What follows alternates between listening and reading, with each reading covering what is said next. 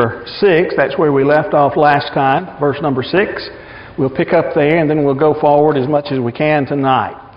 If you remember, as we were looking at this passage and studying from it, when we were looking at verse number 6, John wrote and said, "And this is love, that we walk according to His commandments. This is the commandment, just as you have heard from the beginning, so that you should walk in it." Now, we're not going to go back and talk about everything that we did last week in verse number 6. We do know that he is writing to the lady, Syria, and he is telling her, reminding her about what love is, and the love that he mentions that he wants to emphasize there is that we walk in the commandments. We talked about last time how that they were to walk in truth, and he didn't say the truth, even though it's in some of our English translations, but we know it's the truth. We know it's the Word of God because in the next verse he talks about doing the commandments of God. And the same is true here. He talks about walking in the commandments, and he says this is the commandment that we've heard from the beginning that we should walk in it. He's talking about that commandment to love one another. And so we dealt with all of that, to also to love God, and so we dealt with that last time. But I want to look at two additional verses that fit with this passage, and I want us to pay some close attention to them. Let's go to the book of Matthew, chapter 22, verses 36 through 40. Matthew chapter 22, verses 36 through 40. And whoever gets to that passage, you know the drill. We'll let you go ahead and start reading that out loud for us. Matthew 22, verses 36 through about verse number 40. Actually, you can stop in 39, be fine.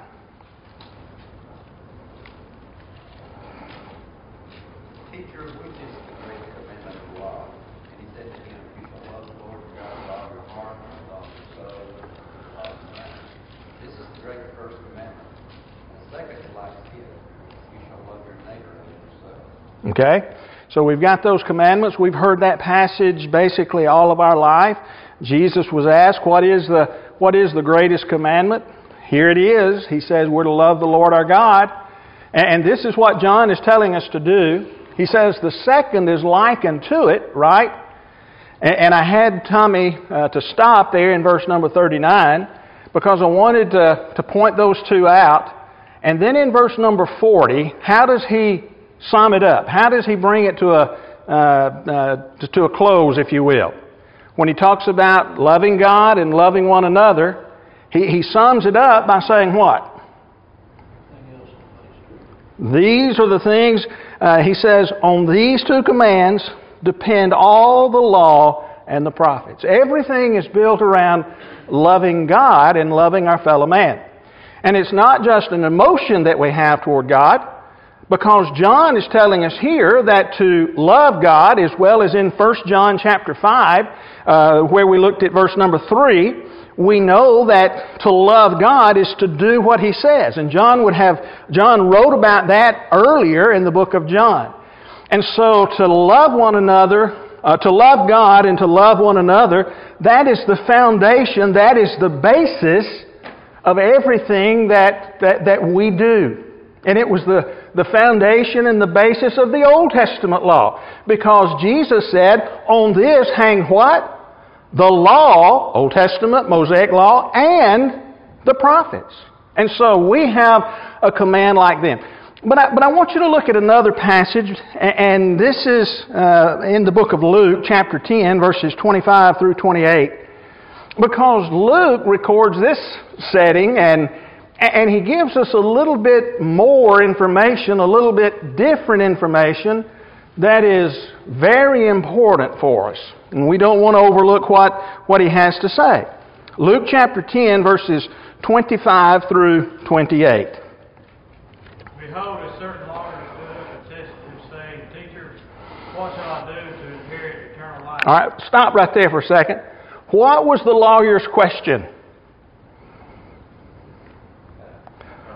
What do I need to do in order to have eternal life?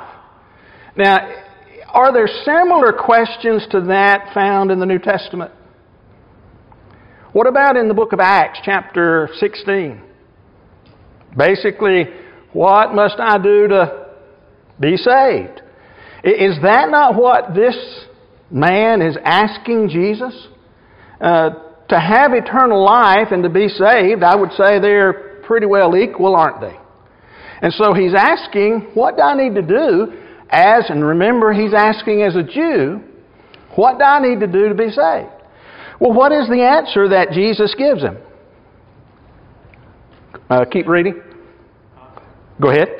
He said to him, what is written in the law? What is your reading of it? All right, I keep interrupting Randall, but how did Jesus answer? What did he do? He answered him by asking two questions there, didn't he? He answers the man by asking two questions. What were the two questions? What's written in the law? Number one. And what? What's your reading or understanding of it? Yeah, what's your understanding of it? How do you read it? Okay? He's not saying, are you smart enough to read it? He's saying, what's your understanding of it? Okay? And so go on, verse 27. So he answered and said, you shall love the Lord your God with all your heart, with all your soul, with all your strength, and with all your mind, and your neighbor as yourself. All right, stop right there. Who said that? Who made that statement according to Luke? The lawyer did. Because Jesus asked him, what's written in the law, and do you understand it? And so this man says, here's what the law says. Love God, love your fellow man. Okay? But look at verse number 28. And he said to him, you have answered rightly, do this, and you will live. You have answered correctly. You've answered rightly. If you do that, you will live. Well, is that not what John is telling us in this passage as well? To remember that commandment. Remember, he's talked about loving our neighbor, loving others, loving one another. He's talked about loving God.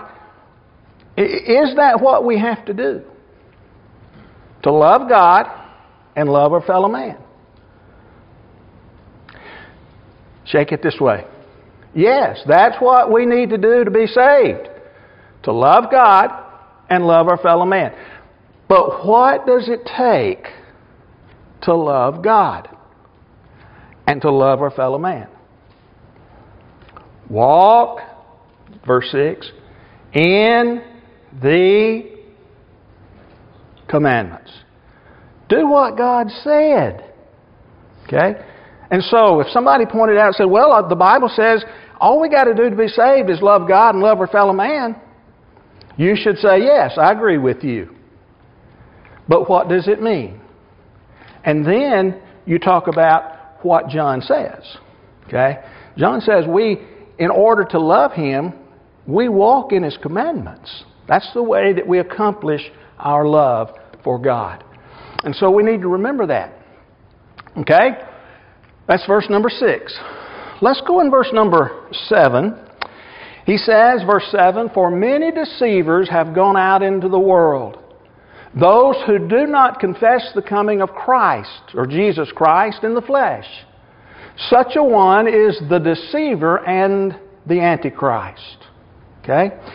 Now again, as we've been doing, let's sort of break this verse down into small bits and pieces and see if we can't grasp it and understand it. What is the first word? First word of verse number 7. For. Okay? Is that an important word or not?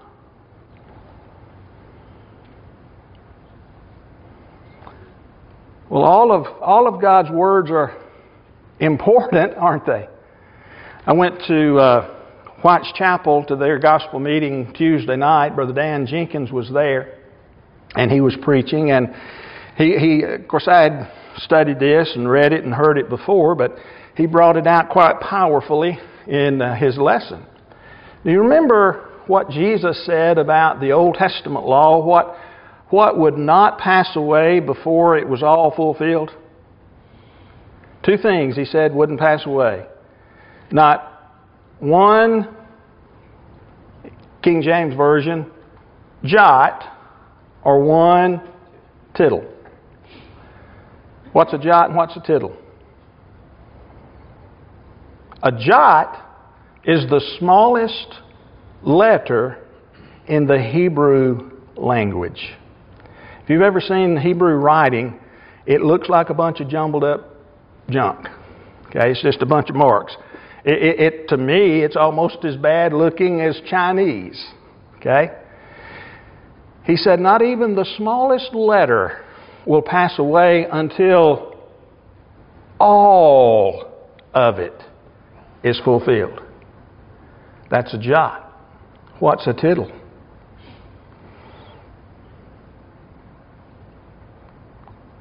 Not just the smallest letter. And this is what was interesting. I'd never heard it put this way. Brother Jenkins says, how many of you have seen a capital F? You remember what a capital F looks like? Capital F, you got a line and two lines out this way. He said, change that into a capital E. So what do you do in order to make it a capital E? You just put one little line on it, don't you? That's a tittle. Except, he said, imagine even smaller than that. You change one little... How many of you have ever seen an apostrophe? You know what we're talking about? When we're talking about an apostrophe, you know that little line, a little curve-looking thing up top of a letter? He said even smaller than an apostrophe is a tittle. And it's little marks that they made on the Hebrew letter to change them from one to another. And so, the smallest letter, even to the smallest part of the letter, he said not a single part of that would pass away until all of it was fulfilled. Now, why did I tell you all of that? For this reason. Don't forget to read every word of the Bible. He says, for many deceivers have gone out. That word for is important. Now let me read you something, and you're probably going to be sitting there shaking your head, but I'll translate it. Okay? Talking about that word for, it literally is a subordinating conjunction. And it indicates relations of syntactic dependence between connected items. Now, syntactic syntax is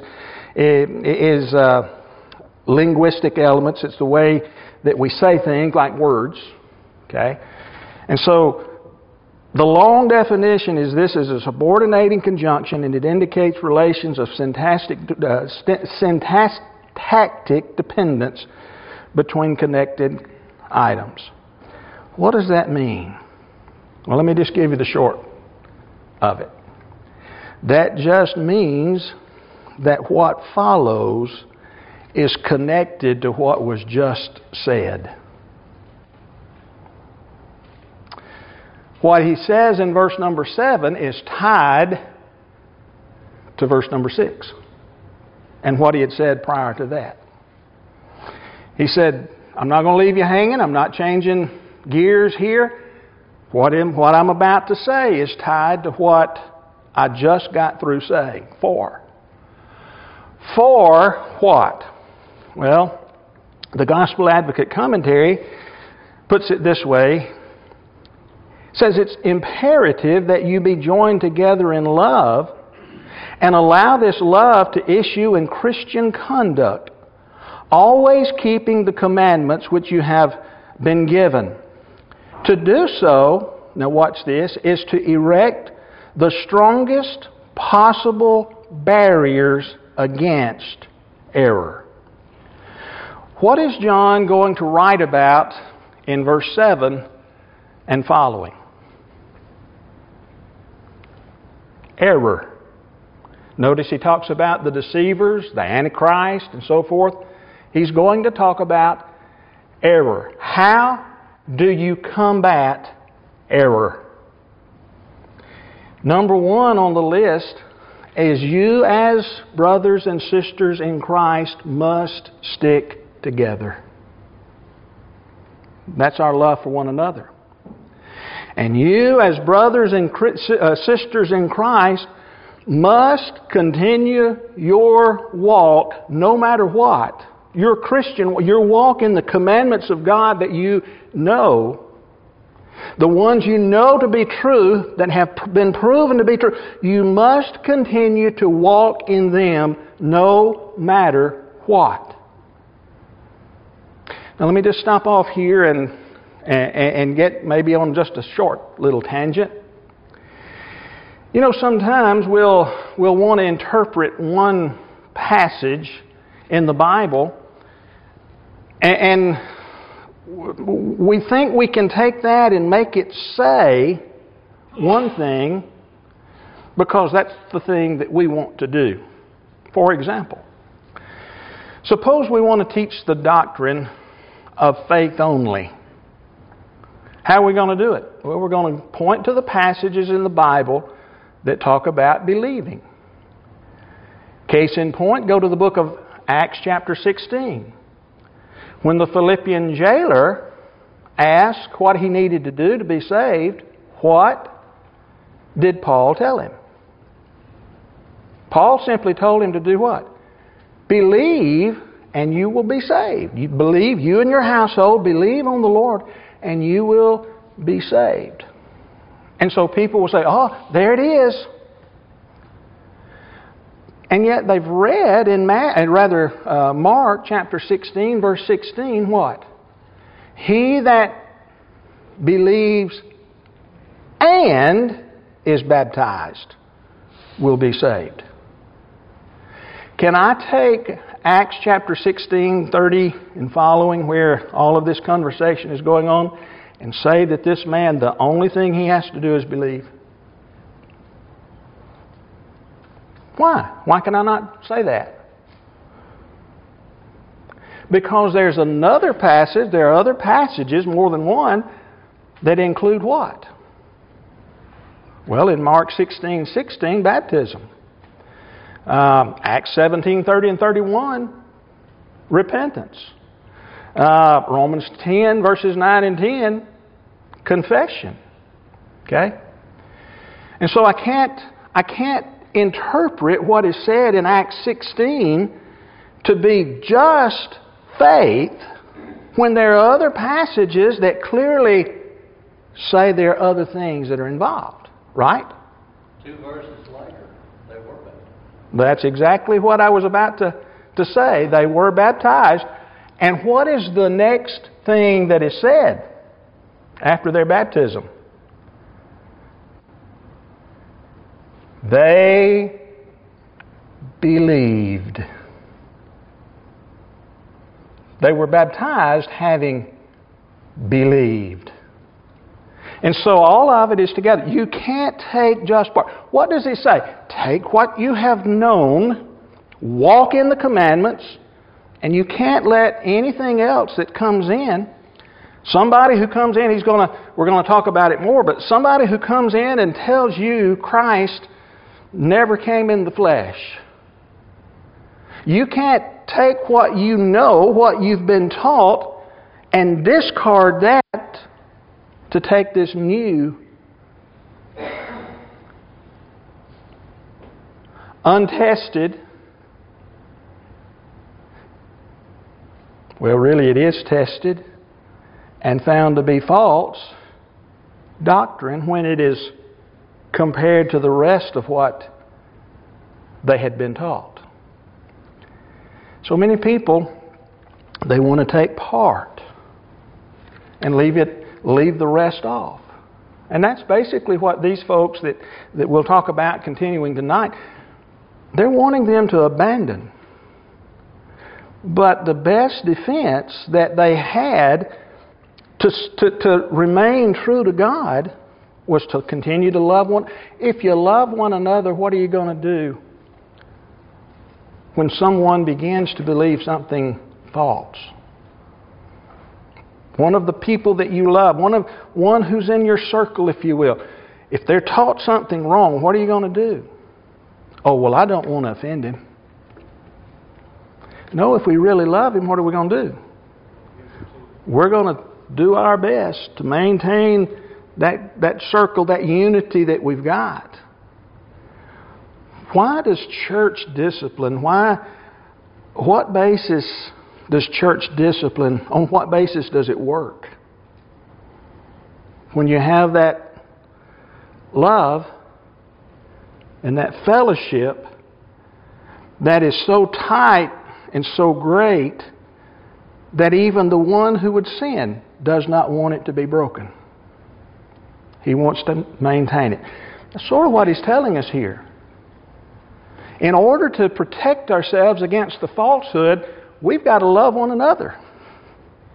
And we've got to continue to love God and walk in His commandments, the ones that we know, the ones that had been delivered, the ones that they knew to be true. And so he says, for.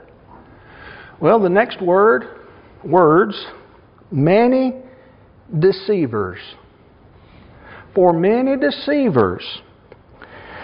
When we use the word deceiver there, it's a word which means wandering, roving, vagabond, tramp, imposter. I remember when I was just a small child, I don't remember how it got started, but I remember my parents, or my mother in particular, talking about some tramp that had come around. Well, I didn't see him. I didn't know it was some. I knew it was some man. She was talking about some tramp. Well, what did she mean? What I pictured in my mind at that point was a clown. I don't know why I thought of a clown and connected the two. But then I came to understand, well, it was somebody who ran around, who just went from place to place and perhaps even begged or deceived or whatever. Maybe even had ridden on a train and jumped off the train and, went from place to place. I'm going to tell you something. There are a lot of tramps that are still out there today. There really and truly are. And that's what he says here. That's the word that's used here. The word is an imposter, a tramp, an imposter. Somebody who's bringing you something wrong. Therefore, they translated it with the word deceiver. He may make you think he needs some food and needs some money to go on down the road, and he's got a pocket full because the first house before getting to you, he stopped and got something there, and the one before that, and the one before that. And these people, they were bringing some news, but it was not the right news. Their purpose was to move from place to place and to seduce and to mislead those who were Christians. And so as we look at them then, these are the same people that Paul warned about in the book of 1 Timothy chapter 4, verse number 1. What did Paul say there in that passage? Now the Spirit speaketh expressly. Let me read from the English Standard. Now the Spirit, I was about to quote the King James. Now the Spirit expressly says that in latter times some will depart from the faith by devoting themselves to deceiving spirits and teachings of demons. Now, is Paul saying, well, there's going to be literal demons that are coming, or spirits that are coming? No, he's not talking about literally demons and spirits standing up and preaching and teaching you. But he just equated those who are the false teachers with those terrible. But he used the word, notice in regard to the spirits, deceitful. That's the same word that we have here in 2 John verse number 7. They are deceitful. And notice what else he says here. How many of them were there? Many of these folks will be coming. Oh, by the way, going back to 1 Timothy chapter 4, verse 1, when he speaks about in the latter times, well, they were in the latter times because they were already dealing with it, if you continue reading there in that passage. And so it's not sometime in the future. It was already here. And John writes about them in the book of 2 John. And how they would come to Syria, to this lady, to the other Christians who were there. Okay? Look at 1 John, go back there real quick, beginning in chapter 2, verses 18 and 19. 1 John chapter 2, verses 18 and 19. Still talking about these many deceivers who had gone out. Where did they go out from? Where did they come from? He answers that for us in his first epistle. Look at, somebody read it for us. 1 John 2, verses 18 and 19. Little children, it is the last hour. And you have heard that the Antichrist is coming. Even now many Antichrists have come, by which we know that it is the last hour. They went out from us, but they were not of us. For if they had been of us, they would have continued with us. But they went out that they might be made manifest that none of them were of us. Okay. Where'd they come from? Notice some similarities here. How many of the Antichrist were there that he mentions? Notice the similarity in the language. Many Antichrist in 1 John. He talks about many deceivers here. And there are others that are there. But for the sake of time tonight, where'd they come from? From among the believers. From among the believers. They went out from us, but they were not of us. We didn't send them out to teach the junk they're teaching. They went out from us. You ever known a Christian who perhaps had been faithful for many years? Maybe even a preacher, Bible teacher, who went astray and led many with them? Yep. Some of them were former disciples, and yet they had apostatized. What do we mean by apostatized? They hadn't become apostles. That's not what apostatized means. If they went into apostasy, they apostatized, they went astray. That's what it means to go astray. They were of us, but they'd apostatized. They had gone astray. They had left. Okay? And so, back to 2 John verse number 7. Many deceivers have gone out into the world. Where did they come from? Well, they came, many of them, from among the apostles. Where did the Gnostics that we talked about when we were studying 1 John, where did they come from? From among their own numbers. And so they've gone out into the world. See the picture, the deceivers. Remember what that word means, the deceivers? The wanderer. They're wandering around in the world now, going from place to place in the world. Not necessarily talking about to worldly people, even though I'm sure they taught some, but they're going evidently to other brothers and sisters in Christ. If that was not the case, then John would not need to warn Syria and her family and others that were associated with them. Okay, and what he has to say, especially in verse number 9. They've gone out into the world, but what are they teaching? Now he says it in sort of a negative way, I guess you would say here, who do not do what? Confess what? Did he say they don't confess Christ? Is that what he said? He didn't say that they didn't confess Christ, and so they're not out here teaching something about, he was an imposter. What are they teaching? that He did not come in the flesh. Now, if you had been alive in Jesus' day, there were Jews who didn't believe that He was the Messiah, except they believed in this man that was there. They believed that He was in the flesh. They just didn't believe He was the Messiah.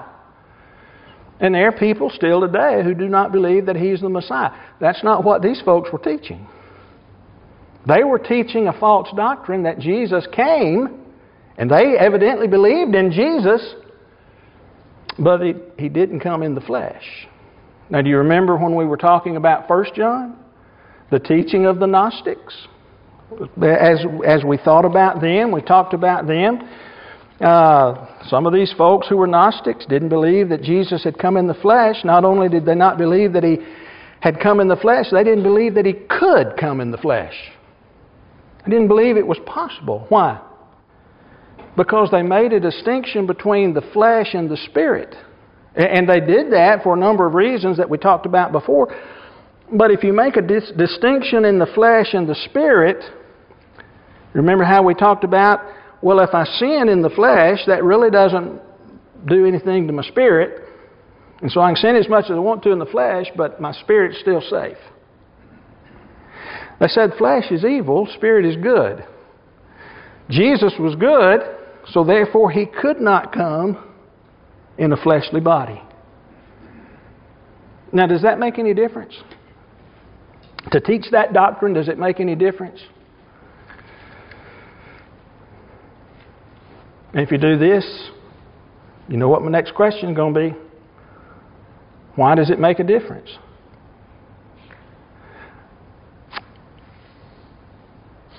What is the gospel built on? Death, burial, resurrection. Christ. Death, burial, and resurrection of Christ. If Jesus didn't come in the flesh, could you kill Him? Could He be resurrected? Just jump because the bell rung. Could He be resurrected? No, if nothing happened to Him. You see, they had not thought about the implications of their teaching. And there are others. I just pointed that one out. And so they're teaching, hey, He hasn't come in the flesh. Let me just say real quickly, what does He call them? He says such a one is a deceiver and the Antichrist. Against Christ. They're simply against Him. They may not be teaching that He didn't save people, but they were teaching against Him because they were teaching things wrong about Him. Okay? All right, we got to quit. The ladies are out here and the teenagers will be coming up, so we'll pick up there.